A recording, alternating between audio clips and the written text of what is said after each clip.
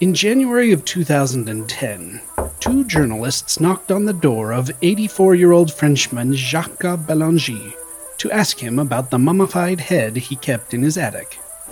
They suspected that it was the head of King Henry IV of France, who died 400 years earlier in 1610. In 1793, in the midst of the French Revolution, a decree was issued that ordered the destruction of all royal tombs. An angry mob obliged on the 12th of October of that year, plundering the bones and bodies from the crypt of St. Denis and frolicking in former monarch mockery before abandoning the remains in a ditch.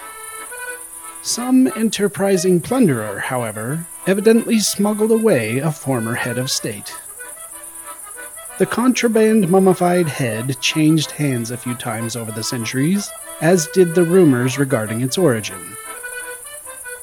Most recently being sold at auction to Mr. Bellanger in 1955 for 5,000 francs. In 2010, it was positively identified based on a distinctive dark lesion above his right nostril, and a healed fracture above his upper left jaw that coincided with an injury suffered during an assassination attempt in 1594. Mr. Bellanger surrendered the mummified head.